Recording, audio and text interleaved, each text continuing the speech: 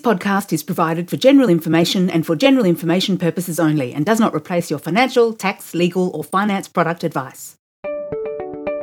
Hello everyone and welcome to The Female Investor, your chance to listen to two of Australia's leading property experts talking about all things property buying, finance, strategy and lots more.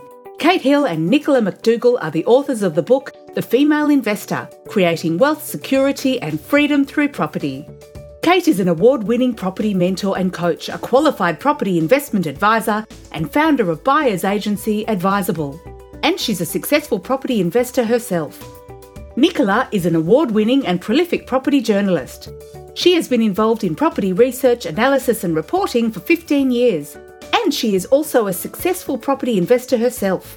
Property investment is one of the simplest, safest and preferred ways for women to create financial freedom. And with the right information to make an educated and informed decision, this can be achieved.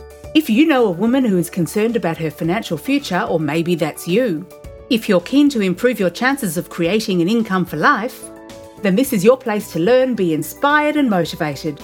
Along with some special guests, Kate and Nicola will be offering genuine practical news and tips to women of any age to stake your claim on the property market. So come on ladies, stay tuned and let's do this together. Hello all you lovely ladies out there. It is Kate here and I've got yet another fabulous special podcast for you today. I'm going to be talking with Tina from SmartMove, one of Australia's leading mortgage broking firms, and she has got her top 10 tips to pay off your mortgage sooner. Now, what could be more important than that? So stay tuned for all our amazing content. Hello everyone, I'm here with Tina Howes from SmartMove, one of Australia's leading and award-winning mortgage broking firms. And we are here to talk to you about all things property finance. So hello, Tina. So picture the scene, everybody. You have bought a property. You have your new loan, probably over a 30-year term, and you're doing the numbers and you are dreading the thought of still having a mortgage in 30 years' time. So Tina has some key tips for us to ensure that this doesn't happen and how you can repay your loan off sooner and or create a buffer that you can draw on if you need to. It's really, really important, all this stuff. So Tina, tell us. Okay. So if you have gone to a bank and obtained a loan in the last couple of years, I can tell you that there is definitely a surplus in there. There is some kind of buffer whereby you financially have the capability to put aside additional money over and above your living expenses and mortgage repayments. And that's because the bank uses an assessment rate, which is an interest rate that is higher than what you're actually paying. Yeah. And that assessment rate is well and truly beyond where interest rates are. So I guess my key tips are finding some innovative and some, sometimes very obvious ways of trying to make additional repayments or reduce your living expenses in order to be able to get ahead on your loan. Okay. So the first one would be to obviously increase the repayments on your loan. Now, I have kind of two ways that I like to potentially do this. Now, the first is to download an app. If you go to the App Store and you find one that says loan repayments, there's multiple free ones out there. Yeah. But if you put in your mortgage repayment, your current interest rate, and then you play around with that 30-year loan term, maybe try a 25-year, try a 20-year, and see what that repayment is. And then obviously stick to that repayment and try and make that repayment into your loan to an offset account. Now, the beauty of that is saving is hard. Making additional repayments isn't easy. It means, foregoing the here and now and putting aside extra money. But if you can psychologically see that, well, actually, I'm going to be paying off my loan sooner, I'm getting to that goal of being a homeowner sooner, then it will help you make those repayments and stick to that goal. Okay. Can I just interject really quickly? You started that off saying, it sort of sounds you're stating the obvious, or it seems obvious. I think also actually to a lot of people, it might not be obvious. People don't often realize that they can make extra payments, right? That it's all kind of set in stone by the bank and that you can't do that. You can. Yeah. And look, if you have a fixed rate loan, there may be limitations on your extra repayments, but even under those conditions, you can generally make some kind of extra payment over a year.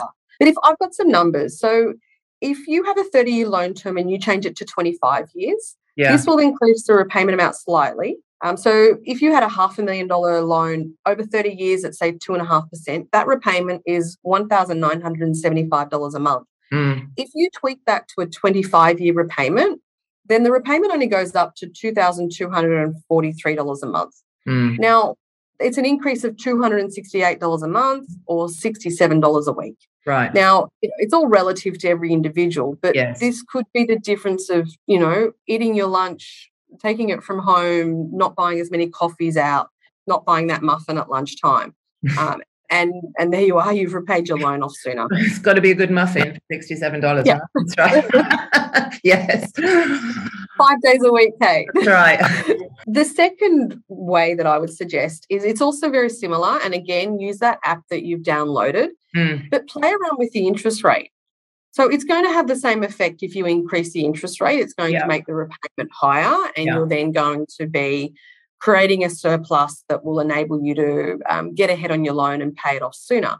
But the thing I like about increasing the interest rate is, so, if you pick up the newspaper, every day you will see something about interest rates are heading up. Yeah. And if you haven't fixed your interest rate and you're on a variable interest rate, then you're susceptible to those interest rate rises.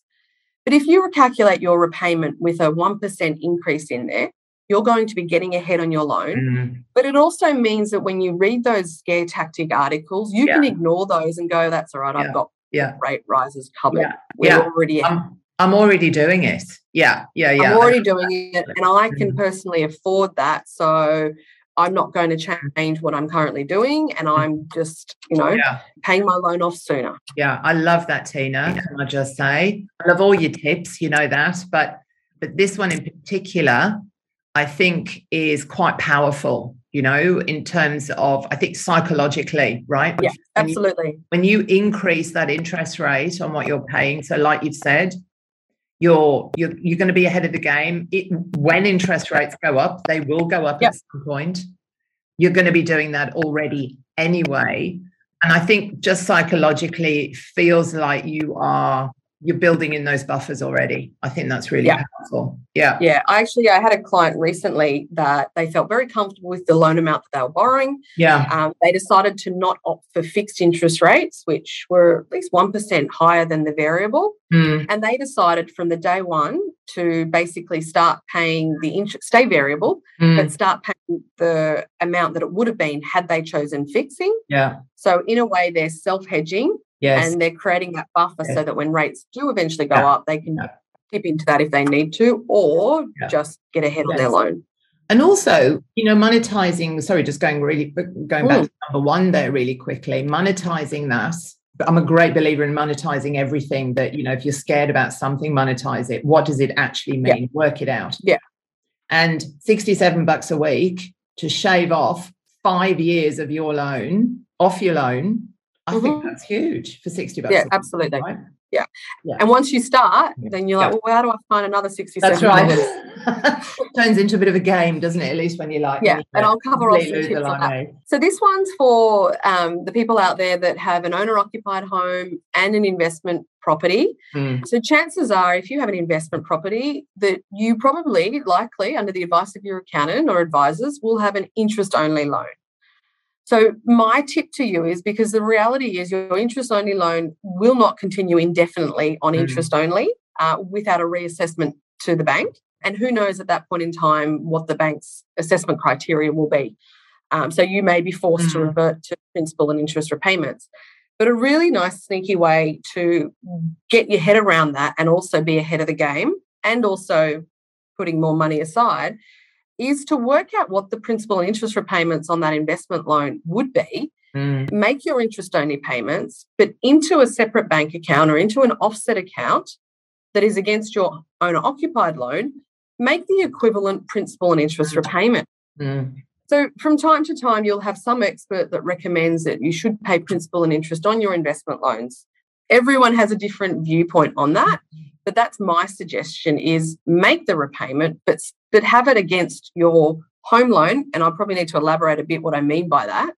But you're still getting your overall debt position down, but by having it against your home loan in an offset account against the home loan, you're therefore reducing your repayments overall, you're reducing your interest, but you're still creating this nice safety net and buffer so that if anything does go wrong with the investment property, you've got that there. Or, heaven forbid, if you can't extend your interest-only period beyond that initial 3-year or 5-year period, you've actually got money that you can dip into to help you make those repayments. Now, when I say against the loan, what I mean is typically having an offset account. Now, what an offset account is, it's an account that a bank will allow you to have. It's a normal transaction account whereby you put money into that account, but in doing so, the bank has a formula behind the scenes that it treats it exactly the same as had you put the money onto your loan. Okay? However, you have preserved your ability to maintain the level of debt, which is super important on investment debt, and enables you then to use those funds down the track for whatever purpose without ruining your tax position. Yes. So if you've got $100,000 loan that you're paying interest on, and you have $50,000 in an offset account against that loan, you're only paying interest on $50,000 of the $100,000 loan. Correct. So your repayment might not go down, particularly if it's a interest and principal repayment. You might still be required by the bank to make the same repayment.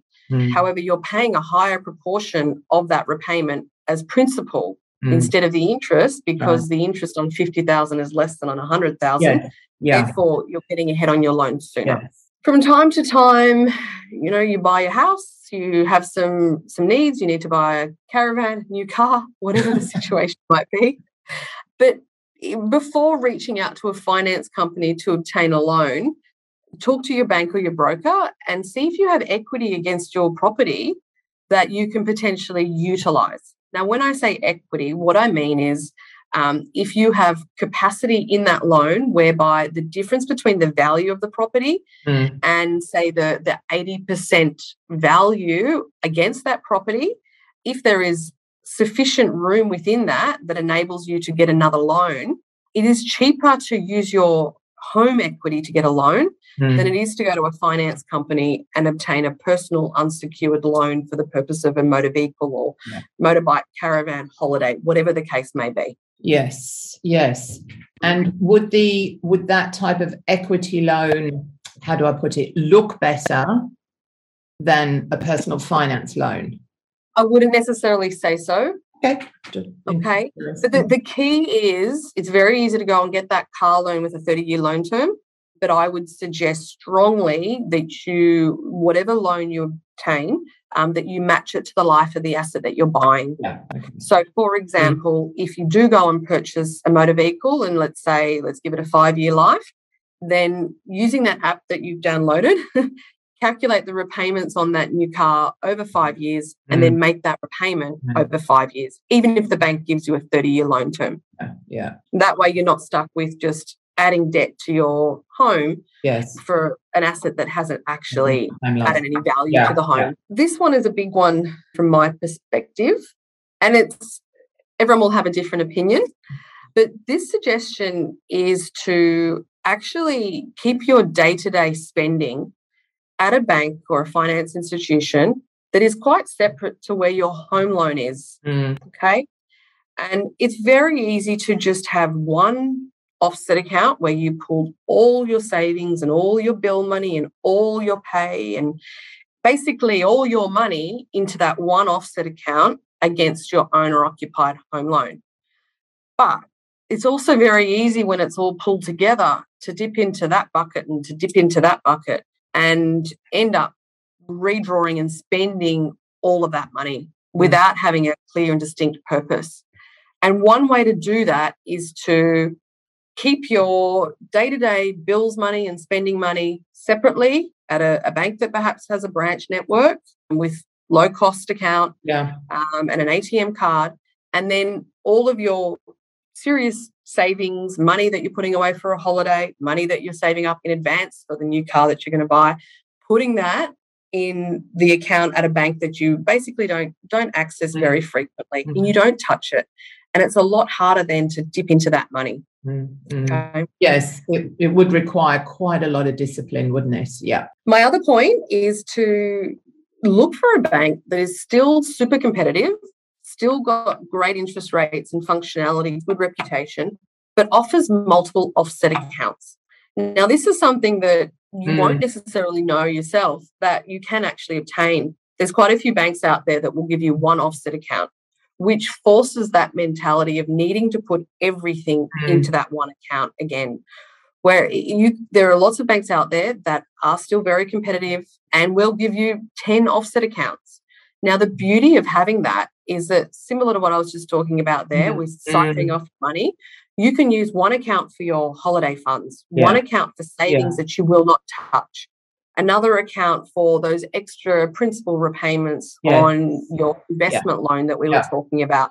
You can name them accordingly, and you really have it clear of that's money that we can't go and spend. Yes, that is money that we do have access to if we wanted to spend some luxury items or whatever the case may be. But that's a feature. Ask your bank, ask your broker if that's a feature that you can obtain, and really do compare the different products out there and see whether you have that option for you next time you look at refinancing your loan. Great. Okay. Yes, I like that one. This one, it's all about making sacrifices and swaps. And these are my key tips. It's a bit like if you go on a diet. You might swap from Coca-Cola to Diet Coke. You might have full fat milk to low fat milk. So here are some of my favourites. So think picnics and barbecues instead of restaurants. Okay? You can still socialise, but money that you save doing that, and ask everyone to bring along a dish. Restaurants, choose restaurants where you can BYO. It is phenomenal, the markup that restaurants have of a bottle of wine. It's how they make their money. That's right. We touched on this one before, bringing your lunch from home. Yes. Instead of eating out. And if that means bake your own muffins. Yes. Bake your own muffins. Meal prep. Do whatever it takes so that you have that extra time and you're a bit more advanced. And instead of going and spending $20 a day quite easily here in Sydney. Buying your clothes on sale at the end of the season instead of when they first come out. They'll still be around and in perfectly good condition for next season. There are lots of purchases that unfailingly every mid-year and end of year will be on sale. Appliances, towels, linen. Those purchases most definitely will always come on sale, and don't buy them when you need them. Buy them at those times of year. Exactly. And I was literally just about to say, get into that mentality of really thinking about it 3 times over. Do you actually need whatever it is you're about to buy? Do you really need it? I know we all like a nice pair of new shoes or a new shirt or whatever it is. You actually need it, right? Yes. And we're not saying go without everything forever. Just really churn it over. You're trying to save that $67 a week or more, right? Exactly. And it can make it easier to make that sacrifice when you kind of put that number, as you say, monetize it. Say, well, that $67 is going to have me paying my loan off 5 years sooner. If I don't spend that and I put that on my loan instead. Yes. That's right. My other one is swapping coffees and lunch catch-ups or walks or bike rides or healthy, free outdoor exercise sessions. Controversial, Tina. No, I heartily agree. I do. And my last point, you never know where life will take you. Whether that house that you've bought, you might relocate to another city, you may relocate overseas to a new job. You just don't know. And for that reason, be careful where you make your extra repayments. So many times I see people making their extra repayments into their actual loan, paying down the balance. Therefore, if they ever then make that property an investment property, they've paid their debt down and they've ruined or not maximised their ability to claim that interest as a tax deduction. The way to get around that is when you're making those extra repayments, put it into that offset account that we talked about. So that should you then use those funds in that offset for an around-the-world holiday, moving overseas, moving states, buying a new car, something that is personal, you can use those funds, but you've preserved that initial limit on that loan so that down the track, if you do rent it out, you've got a nice higher level of debt. Yes. Fantastic, Tina. And I think just to reiterate that, it's crucial that everybody out there talks to the professionals, the brokers, to get advice on how to make those repayments, what your options are, because there really are options. You have options, right?